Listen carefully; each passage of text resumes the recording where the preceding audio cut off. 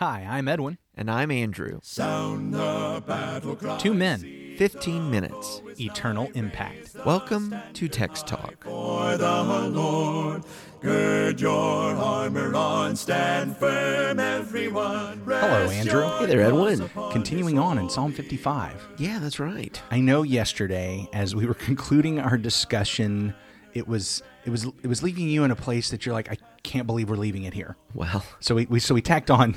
we had to recognize. Look, we're not saying it's always like Psalm 55, right. but when it is like Psalm 55, we've got Psalm 55. We've got Psalm 55 for And that. that's a good thing to know. Yes, That's a it good is. thing to Yes, know. it is. I remember actually we had to say this several times when we were going through the Psalms in season 2, that because the Psalms are full of this emotion, and especially there are so many laments, it's easy as you're walking through it to think that what David is saying and what we're saying is that life as a follower of God is just the pits. Yes. And that is not what it's saying. No. What it is saying, though, is that sometimes life is the pits. You'll have some days. Yeah. And when it is, we have a Seasons. God. We have a God who gets us out of the pit.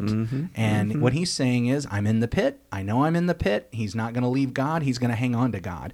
And that's I hope, one of the things we see here. That's a beautiful thing. We're going to be reading Psalm 55 now from the New King James Go Version. for it. All right, Psalm 55. To the chief musician with stringed instruments, a contemplation of David. Give ear to my prayer, O God, and do not hide yourself from my supplication. Attend to me and hear me. I am restless in my complaint and moan noisily. Because of the voice of the enemy, because of the oppression of the wicked, for they bring down trouble upon me, and in wrath they hate me. My heart is severely pained within me, and the terrors of death have fallen upon me. Fearfulness and trembling have come upon me, and horror has overwhelmed me. So I said, Oh, that I had wings like a dove! I would fly away and be at rest. Indeed, I would wander far off and remain in the wilderness. I would hasten my escape from the windy storm and tempest. Destroy, O Lord, and divide their tongues, for I have seen violence and strife in the city. Day and night they go around it on its walls. Iniquity and trouble are also in the midst of it. Destruction is in its midst. Oppression and deceit do not depart from its streets. For it is not an enemy who reproaches me, then I could bear it. Nor is it one who hates me, who has exalted himself against me, then I could hide from him. But it was you, a man my equal, my companion and my acquaintance. We took sweet counsel together and walked to the house of God in the throng. Let death seize them. Let them go down alive into hell, for wickedness is in their dwellings and among them. As for me, I will call upon God, and the Lord shall save me. Evening and morning and at noon I will pray and cry aloud, and he shall hear my voice. He has redeemed my soul in peace from the battle that was against me, for there were many against me.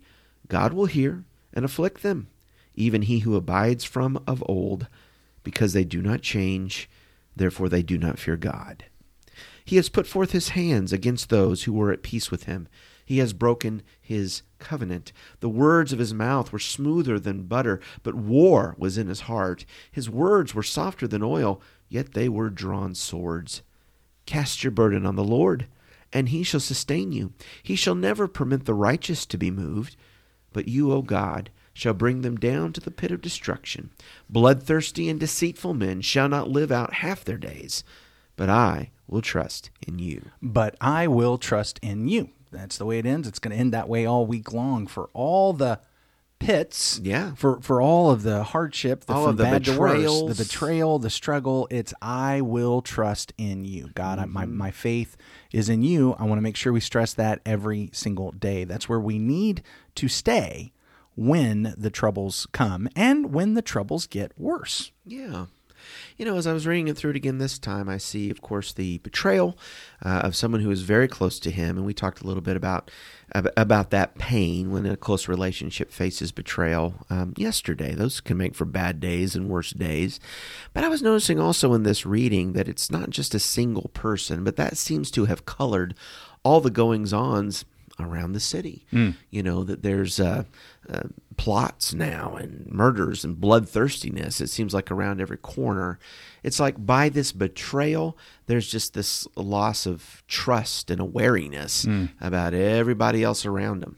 Yes. Yeah. It is impacting the entire thing. It reminds me of James when it talked about the earthly, unspiritual, demonic wisdom, that if you have bitter jealousy and selfish ambition, what you will end up with is evil and every vile practice, disorder and every vile practice. If we are right in saying that this really fits the time of Absalom's betrayal and his rebellion, that's exactly what we have. Is Absalom was following an earthly, unspiritual, demonic wisdom of self-promotion, self-assertion, trying to establish his own throne. He was going against the Lord's anointed, the thing that David refused to do. Even when God had chosen David as king, David had refused to go against Saul and put his hand against him. But Absalom, he's not going to be wary of that. And what we have is disorder and every vile practice, and it's influencing and impacting the entire city. Yeah. And of course, when we go back to that historical moment, David himself with his retinue ends up, what did you call it, a planned withdrawal? Yeah.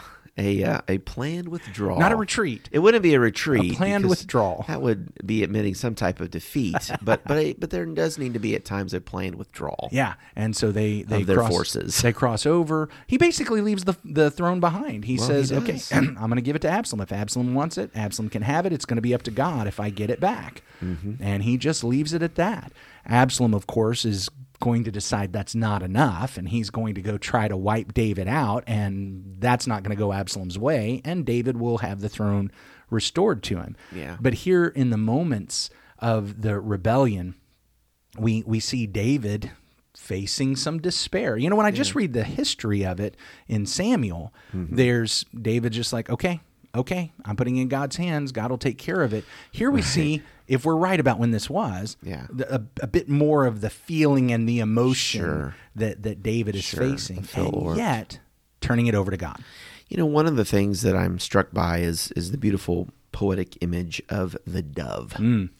That everything is going awful all around him, and wouldn't it be great if he could just be a dove? I can just fly away. Just fly away. Oh, that I had wings like a dove.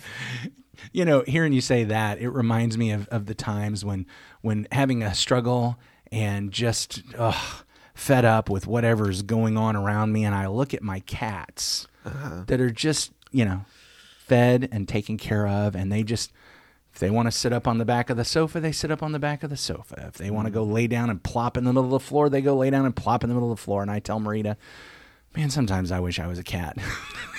Somebody just feeds me and takes care of me. Yeah. And so I get this. But of course, the dove imagery is not just that someone will feed and take care of, but I could take flight. I could fly. I could find some place of peace and safety. I could go find a cave somewhere and I could hide in it. I could go find a cleft in a rock. He's saying if I had the wings like a dove, I could head out into the wilderness. I could get away from all of this, and I could just have absolute rest and peace. But that's not what I am. No, that's not what he is. That's not what he is. But, you talked about wouldn't it be nice to be a cat? And certainly I've had moments in my life where I'm like, I would like to be anywhere except for here right now. Anywhere but here. Anywhere but here would be anybody fine. But me. And exactly right. Going through anything except what I'm going through right just now. Get me out of here. Yes. And if I could be a dove is a very poetic way, to my mind, of saying that very thing. Yes. Wow, I just need to escape this moment. Escape. I'm glad you used that word, escape, because I think one of the things we see here in this psalm is a pushback against escapism. There is the recognition that I wish I could do that. I wish I could just escape, but I can't. I'm here. I'm in this. What am I going to do with it? It's like, don't run away. Stay and pray. Stay and pray. Now, I understand, of course, we joked about that planned withdrawal versus the idea of retreat. I understand that when Absalom is coming to the city, David does withdraw. Yeah. He does go out, he and his retinue, into the wilderness. I get that. But that is actually a part of his plan of surrendering to God. He does send back Hushai the Archite to thwart the counsel of Ahithophel. He's actually facing the problem. So there's this part of him that's saying, I wish I could just run away. Yeah. I wish I could forget all this. I wish I could leave all of this behind. I wish I could just escape. But we do see that he stays engaged. He stays there. He pursues a plan But he also prays, and that's what this psalm is. In fact, there's one contrast. Maybe contrast is not the right word. A connection, a parallel. If I can get the page turned here. In verse 10, day and night they go around it on its walls, talking about the city, and iniquity and trouble are within it, ruin is in its midst. So day and night there's trouble. But then down in verse 17, evening and morning and at noon, I utter my complaint and moan, and he hears my voice. Yeah. So as much as the trouble is coming at him, day and night it's trouble, day and night it's disorder, but evening, morning, and noon, I'm in prayer. I am voicing this to God. I'm bringing it to God. I'm not disengaging. I'm not escaping. So religion, as the Bible presents it, is not an escape mechanism. It's not I appreciate an you saying opiate that. of the masses Opiate of the to just people, try to escape what we're facing and pretend it's not real. But it is a way that I do face what's going on instead of pursuing escapism. Yeah, I appreciate that so much. We're being taught here, we're being guided here when it's really tough times to stay with God and pray to God, and He will not leave us. Sad to say, Edwin, sometimes when we are facing a lot of difficulties, God is not our first stop. No. We really do pursue this path, or we are greatly tempted to pursue a path of escapism. Not many of us have even the skill or the inclination to write a beautiful poem about how difficult life is, which the Holy Spirit helped David to do.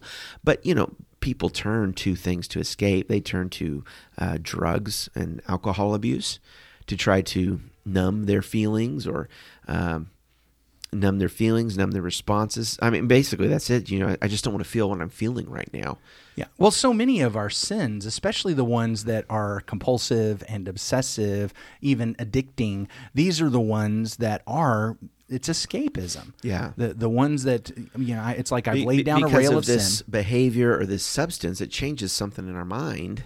And we just are able to kind of step out of a moment, right? Yeah, I pursue pleasure. I pursue whether it's the drugs or it's sexual immorality or gambling or just going out and buying some stuff. I know some people are like, "You must have had a bad day. You bought a new boat." Right. Or outbursts of anger. Sometimes outbursts of anger. It's, and what that is an escapism. I don't want to face with a real plan and prayer what's going on in my life. And so I don't have the wings of a dove. I can't actually fly away. So I will mentally follow a path of escapism. The ultimate path of escapism, suicide. And that's so heartbreaking. That is one of the things. And of course, if this is in the time of Ahithophel and Absalom himself is going to end up pursuing that path. Not Absalom. Ahithophel. It's Ahithophel is going to pursue that path of escapism. Yeah. Absalom tries to escape, actually. Yes, he does. He ends up caught in a tree. He does, absolutely. My point is that what we see from David is while there is the desire for escape, what he does is he sticks around. He stays with the problem. He faces the problem, but he also faces it not only with his own personal plans, but with prayer, with bringing it to God. I'm going to be trusting you. I'm praying to you 3 times a day, evening, morning, noon, probably that order because for the Jews, the day began at 6 p.m. and went to the following evening of 6 p.m. I was just going to say, in those difficult circumstances when we are pursuing different, escapist strategies, escapist behaviors, we may not be in a real good place, right? In our mind and spiritually and so forth. What I appreciate about this psalm is the instruction to stay with God in this place. Yes. And that God needs to come to mind as the refuge, as the one to turn to over and against these other things. Yes. Yeah. Even against the ones who had been my counselors before. Right. Yeah, absolutely. Right. Well, what a good discussion. Let's not run away. Let's stay and pray. Mm-hmm. Got a good rhyme in there. But in fact, why don't we go ahead and wrap up now with a prayer. Holy God, hold on to us. Keep us in the palm of your hand. We are so thankful that you are our God, and today we put our trust in you. That whatever it is we're facing, no matter how hard it is, no matter how painful it is, and no matter how much of a desire we have just to escape and get away from it, help us, Lord, to face what is facing us, but to do it holding on to your hand, trusting in you, knowing that in the end you will win and you will deliver us. We love you, Lord God. Thank you for loving us first. Through your Son, Jesus, we pray. Amen. Amen. Thanks for talking about the text with us today. I'm Edwin Crozier, and I'd like to invite you to join the Christians who meet on Livingston Avenue in Lutz, Florida this Sunday for our Bible classes and worship. You can find out more at christiansmeethere.org. Check out our daily written devotional that goes along with today's episode. You can find a link for it in our show notes. Michael Eldridge sang all 4 parts of our theme song. You can get more from him at acapeldridge.com. Please remember to subscribe, rate, and review Text Talk in your favorite podcast app so others can find it and learn about it more easily. Have a fantastic day. Steady, pass the word along. Onward, forward, shout aloud, Hosanna. Christ is captain of the mighty throne.